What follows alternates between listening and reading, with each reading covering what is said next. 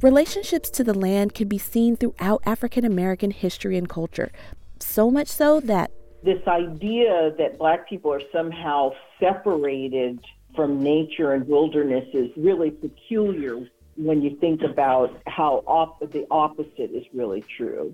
that's also true in California.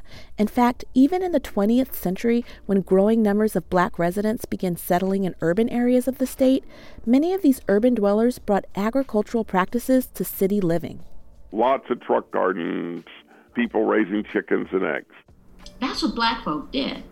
They had some kind of garden going on. And if it wasn't a produce garden, it was flowers. And they maintained beautiful yards and took a lot of pride in them. The legacy of these Black city gardeners continues today in urban farms across the state.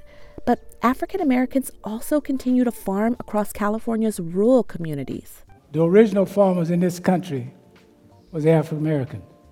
We got away from it, but we're coming back. So Black Californians haven't just long been connected to the natural world. Their connection continues to this day in urban and rural spaces across the state. I'm Dr. Caroline Collins. I research how the history of the American West gets made and remade in places like California.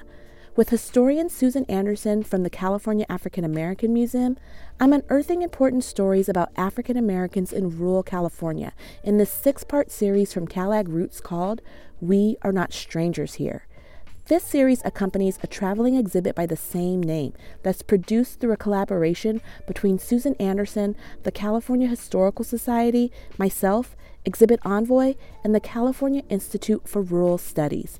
So join me on March 16th, 2021 for our 6th and final episode of this series, Still Here, Black Farmers and Agricultural Stewardship in the Modern Age, as we recognize Black folks' long relationships to the land in California and the fact that we are not strangers here. This is part of who we are.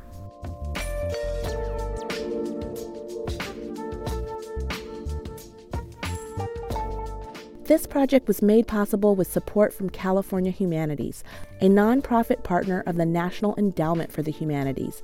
Visit calhum.org to learn more, and the 11th Hour Project at the Schmidt Family Foundation. You can find the CalAg Roots podcast on Apple Podcasts and anywhere else you get podcasts. And don't forget to rate and subscribe so more people can find our stories.